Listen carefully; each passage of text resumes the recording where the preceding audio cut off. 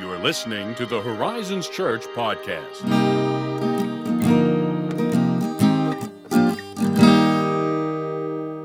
Good. We were really... we were playing conversational chicken. We were, and... I bailed. That's what's happened. Oh, man. It's always interesting when you're not sure how the recording's going to start. I like letting it just hang out there, float free. Yeah. Who knows what's going to happen? I don't know. Me neither. That's great. Makes things fun. It does. You know? How you doing, though? Oh, I feel fine so far. Hey, that's a great start. It is a great start. And the day is not as early as it was, so... Even better? We're still making it along. By my standards? Yep, getting there. So Not too bad. I have a dentist appointment later. Ooh, today? Just a cleaning, yeah. Okay. I get my teeth cleaned every year. I do that. That's responsible. But almost every year. Okay. I feel like Here's there's a something theory okay. that I have about the dentist. Oh. And if there are any listening, I apologize if I'm somehow maligning you or something. What an intro this is. So I've gone and gotten my teeth cleaned annually since I joined the military. Okay. I'm not in the military anymore, by the way. That makes it sound like I'm still in. But you had to have your teeth checked every year and had to have a form signed off on and all this fun stuff. So anyway, for the better part of the last almost decade, get them checked every year. And I will confess, hit or miss with the flossing. Yeah. There are stretches where I make a good habit of it, and then Same. I just drop it entirely. I've slowly improved over the years, but it's nothing to write home about. Yeah. So when I go in there, they clean my teeth and they do the x-rays. Mm-hmm. And for example, 2 years ago, went in for the cleaning, did all this stuff. I had not been good about my flossing prior to that cleaning. Went in, got the teeth cleaned, checked. My dentist comes in, whom I very much like. He's awesome. Dr. Browning. Any of you know him? He's great. Glad we're going to name him and malign him. Yeah, I know. That's a good start. That's just funny. At least you're going to get the appointment before this episode airs. Yeah, well, it's like, So he said, it looks like you've kept up with the flossing.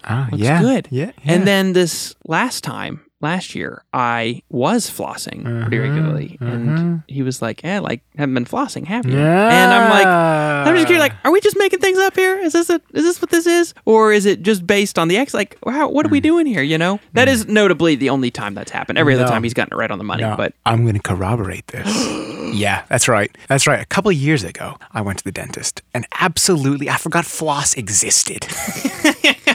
And he comes to check my teeth. Different dentist, by the way. Yeah. And he's like, you've been flossing. That's great. And I'm like, what is the word? Definitely have not been flossing. It was objectively incorrect. I'm like, wow, that is really quite amazing. And this year, I have not been excellent in terms of frequent visits, but I'm going in a couple months. Okay, and yeah. I've been more conscientious, which is not to say that I've been super rigorous every single day sort of thing, but it's like more than I used to be. And we're going to put it to the test. okay, we'll see. We're going to see. We'll see. I will report back in October-ish. Yeah, I will see because I have not been good about it for this visit. So we'll see what happens. Yeah, So. I do think there's a conspiracy afoot. Yeah, speaking of conspiracy. Ah! Brilliant. So I hope we're ready Yeah. for another adventure into the strangeness of Scripture. I was because, born ready. Yeah, today we are going to briefly consider the mysterious episode in Genesis 6, 1 through 4. Those 4 verses have baffled and puzzled scholars for millennia, but today we solve all the mysteries. Woo! Yes, I am so excited. Yes. So, in case you are not immediately aware, I understand the obscure reference. Yes, we all know Genesis 6, 1 through 4. So here's the enigmatic text itself. When man began to multiply on the face of the land and daughters were born to them, the sons of God saw that the daughters of man were attractive, and they took as their wives any they chose. Then the Lord said, My spirit shall not abide in man forever, for he is flesh. His days shall be 120 years. And the Nephilim were on the earth in those days, and also afterward, when the sons of God came into the daughters of man, and they bore children to them. These were the mighty men who were of old, the men of renown. So there you have it. All kinds of strangeness going on there. So the question is, what are we to make of all of it? There's barely a line in that isn't bizarre. Yeah. It's just full of it. It is. It really is. In the most conspiracy theorists, like you could spin all kinds of stuff out of this. Oh, yeah. Out of this passage here. And there are a lot of theories about this passage. Many solutions have been offered to try and solve this little exegetical puzzle. But I want to suggest a solution that these days is not so widely taught, even though it was probably the most widely held view in church history until the last couple centuries or so. Yeah, that definitely tracks. Yeah, isn't that how it goes? So before we get into that, I would like to say, in case anyone is wondering, why are we talking about this weird arcane passage and what does this have to do with anything? I think it will prove quite relevant to some of the issues we face today. Really? The Nephilim. I can't wait for the Nephilim application point. Like I love all the arcane things that are like tucked away without much explanation, but applicable is usually not the word I'm ever thinking of. There are exceptions, right? I think there is something to be said about some of the events in Jude about the bones of Moses. I think that could tell us something about our own vessels. Yeah. But how does this fit? That's a good question, isn't it? Yes. We're going to talk about that because here's the thing. At the end of the day, we are talking about the living and abiding Word of God, you know? So that means that even if its profitability is not immediately clear to us, all Scripture is still profitable, Paul says. So even the seemingly arcane parts Okay. are helpful, yeah. Checkmate, I concede. Checkmate! You got me. Sunglasses drop down there, you know? So I want to suggest that the sons of God who take the daughters of men in marriage are actually celestial beings. This is where the psycho music starts playing. Yeah. Like, what? Angels! Yes, angels are creatures of that sort. That is what I'm suggesting.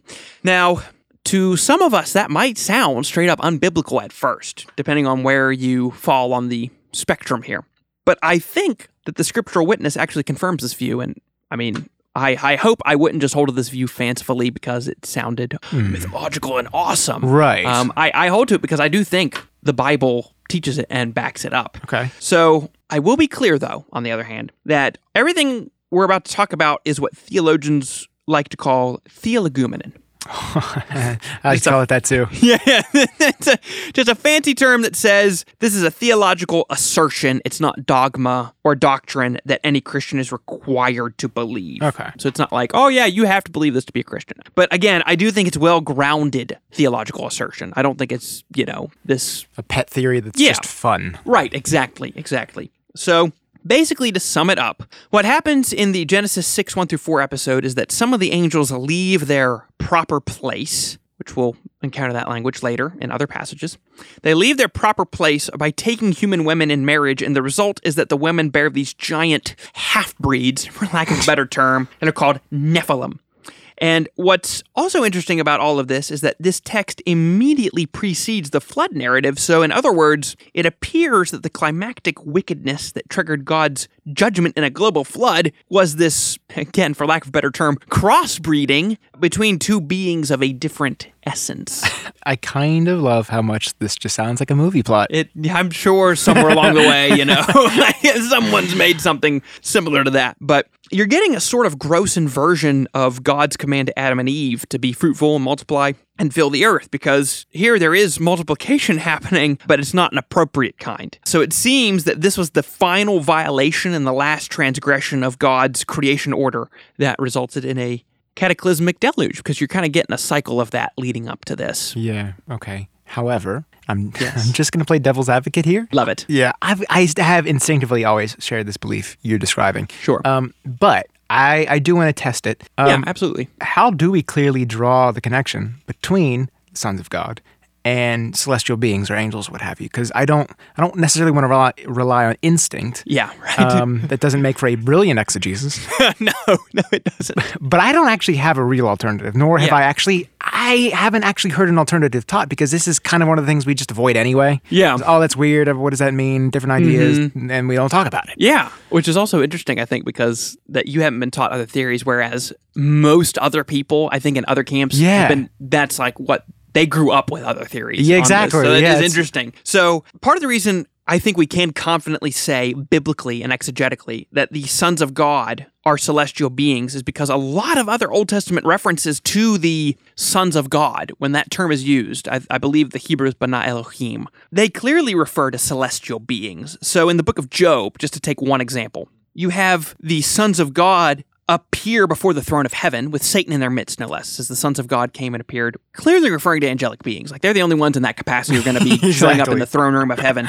And God also says the sons of God were there when he laid the cornerstone of creation and they shouted for joy. Oh, yeah, okay. They're the only ones who could be there for That's that. a really strong point. Yeah. For sure. So if the bulk usage of the phrase sons of God refers in the Old Testament to angelic beings, I think it actually goes the other way around. So you have to make a really compelling exegetical case that in Genesis 6, the sons of God doesn't refer to celestial beings, because the rest of Scripture in the Old Testament seems to refer them that way. The burden of proof is on you to say they aren't celestial beings, especially because you're only 4 verses, and it's not descriptive. Right. Like, so you really do have to kind of piece this puzzle together from other Scripture. You have to let Scripture interpret Scripture here. And so I think if you're taking the Old Testament in general as your rule, you have to actually be the one to say, okay, there has to be compelling exegetical evidence that says the sons of God aren't celestial beings. So I would argue that way to answer your question. Sure. But furthermore, it's not just an Old Testament thing. The New Testament also seems to make the case for celestial beings in the Genesis 6 event. Okay. So again, take one example. Jude 6 through 7. Of course, it's Jude. Yeah, it's of Jude. course. Here's what we read. And the angels who did not stay within their own position of authority, but left their proper dwelling, he has kept in eternal chains under gloomy darkness until the judgment of the great day.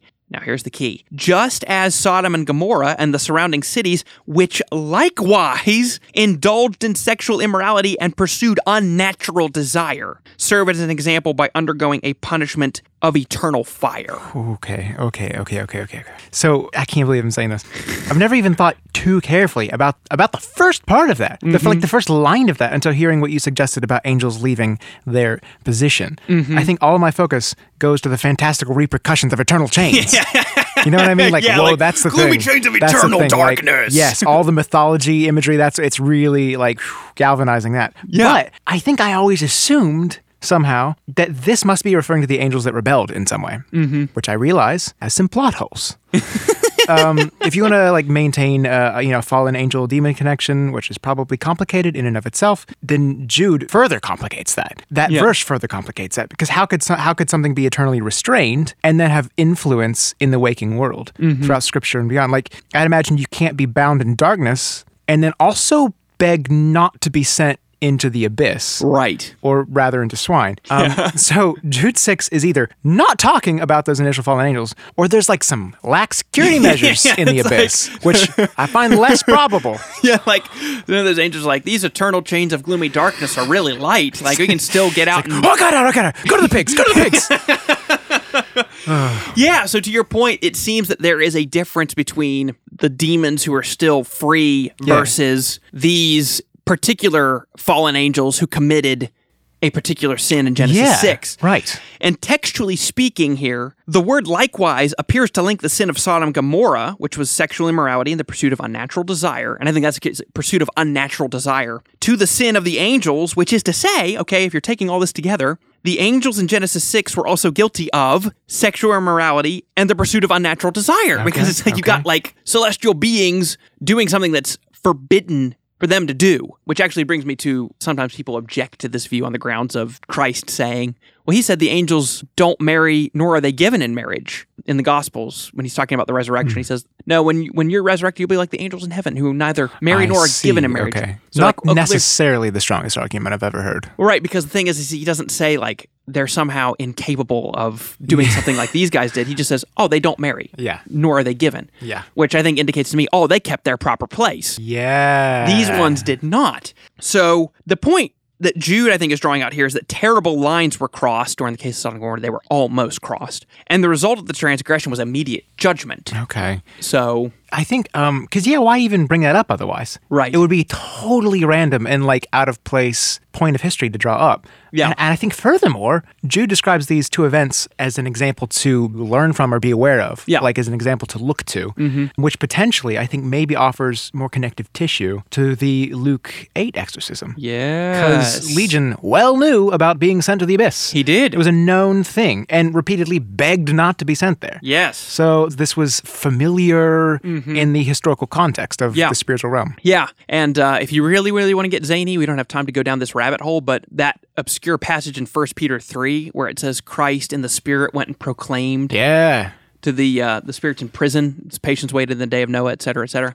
The traditional teaching was that we talked about this in our Harrowing of Hell episode, I think, Yes, but that he, of course, went, when he died, his spirit went to the realm of the dead, and of course he, for lack of a better term, liberated the saints who were in Abraham's bosom and proclaimed victory over the damned and the fallen angels who were in the abyss. He said, to use Christ's own language in Revelation, I have taken the keys of death and Hades. So he did that. So really amazing stuff. So all that being said, so what? Right? I mean, again, to come back to this, like, okay, like this is like, it's, okay, it's kind of zany, it's arcane. Well, what about it? What difference? What way is this profitable? Yeah. And here are just two things I think that this incident can teach us and that can make a difference, even right now, hopefully. First, on the positive side, I think it shows us that we do live in an enchanted supernatural world. Like, if you're going to take the Bible seriously. You're going to say when people have a demythologized view of Scripture and the world, where it's all just natural, as if there isn't more going on than we can see. Right. There is a certain wonder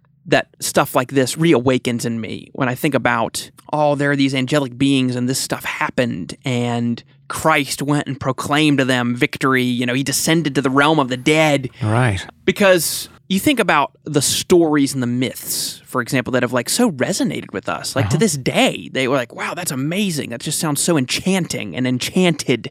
Again, I mentioned this pretty frequently, but like guys like Tolkien made the point that, the reason those speak to us is because they're echoes of the true story. Like that, Christ is the hero who descended. That's the whole story of Christ, is a story of descent. He descends from heaven to the incarnation. He descends into the waters of baptism. He descends to the realm of the dead, which, by the way, one of the common images in Scripture and in the ancient world for the realm of the dead was the sea, to go to the heart of the sea. Really? So, I just was learning about this recently, where you have Christ descending to the waters of the womb, you have him descending through the waters of baptism. And then you have him descending to the waters, the heart of the sea of the dead. Wow. And he makes that reference in Jonah. He says, I'll be like Jonah in the heart of the sea. Oh, that's right. But that's also like a common arc in the stories of ancient myths and stuff like that. You have these descents. Yeah. So anyway, we live in this wonderful, enchanted world, and there's this supernatural side of our faith that I don't think we talk about very often that really, I think, can awaken the childlike, not in the bad way, but like this like sense of wonder and awe. I mean, Christ speaks enough about that it's like, maybe it's important. Maybe the childlike faith and wonder is important. Yeah, it is. And I think it also helps us not to presume that I think we still, even Christians, come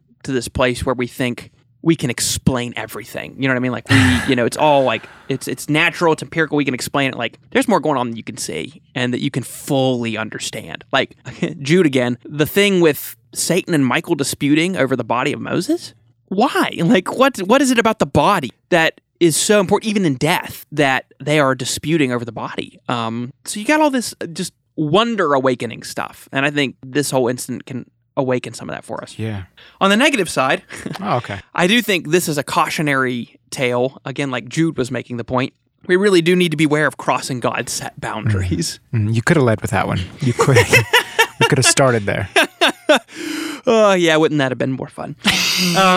In this case, you have like the mixing of essences, which results in this terrible decree of judgment. But in the broader sense, okay, God doesn't set boundaries just for the heck of it or to ruin our fun. I think if we're not careful, we cross boundaries and we're doing things that we know not fully what we do or what we're getting into here. And I find it interesting, just as a sort of quote-unquote modern-day example, if you consider the Nazis, their quote-unquote scientific research. Oh, my word. I'm not as read up on this, but like it seems like they started like really crossing into occultish territory. Fully, for sure. There were like whole, like, for lack of a better term, divisions completely dedicated to like occult study. There were like specific key figures super into it. Really, like, and I mean, it shouldn't be surprising that that's literally just the tip of the iceberg of how messed up things were.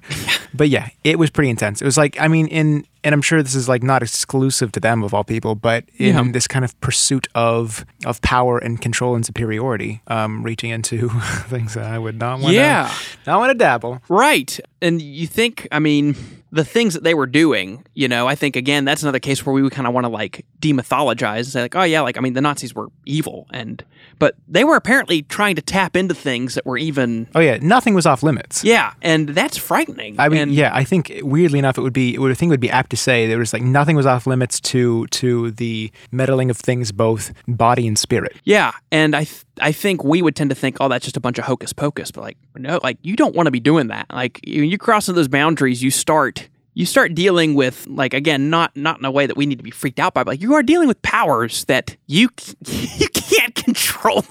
I think it was G.K. Chesterton who talked about ancient civilizations making bargains with demons and demons delivering on a promise up to a degree, but then like, no, like now those demons are just gonna... Oh, yeah. It's almost as if any myth or legend in any discipline could tip you off to that. Yeah. Like, it's amazing. Don't mess with those things. How arrogant do we have to be to think we're at the top of the pyramid at all times? Yeah, and I think part of their, they were very, of course, bent on the, the Aryan race as like the... And then you have them talking about like the Superman, it was a very... Ubermensch. Yeah, the Ubermensch. That's exactly right. So it's funny, when you start talking about that kind of thing in particular, you're dealing with almost exactly what was going on in Genesis 6. That you have this creation of this Ubermensch kind of a thing. Yeah, I mean, especially by the way they're described at the end of those verses. Men of renown, the Nephilim, the giants. So yeah, That's like you don't want to be doing that. And again, to broaden that out a little bit, like when God sets a boundary, he's not trying to, ruin your fun. Like he knows better than we do, and there are forces at work that you don't want to be getting in with. You know what I mean? It reminds me, to close us out here, of the not really often talked about incident in Acts with the sons of Sceva. So the sons of Sceva, sons of a priest, they were trying to exorcise a demon. Oh, that's right. Oh, yeah. And, thinking, oh, yeah, we can do this. And they tried to cast him out in the name of Jesus. And the man with the demon looks... I can just imagine like the horror movie scene that you could build out of this. Oh, like, yes. Jesus I know, and Paul I know, but who are you? And this boy like beats the tar out of these 7 full-grown men. And I'll just say is like, again, now I mean, that's the turning point right there. Yeah, like, and people are going to walk out of here and be freaked out. You know what I mean? You don't need to be afraid of, but like the point is like, don't go crossing God's boundaries. Like when he says, don't be messing with this stuff, just don't do it. You know what I mean? Yeah. That's it. Fair point. It's even actually kind of just pragmatic. Yeah, it is. Like, do you want to get beat up by, don't do that. So anyway, the Nephilim, Genesis 6. Wowie. There we have it. So if you found this topic interesting. Oh, I do. You want to spin off a theory of your own. Maybe don't. But if you want to leave us an honest 5-star review in the iTunes store, or if you have any questions on this or any other topic, want to dig into it more, you can email us at podcast@horizonschurch.net, or you can interact with us on social media. But as always, thank you for listening, and we'll catch you next time.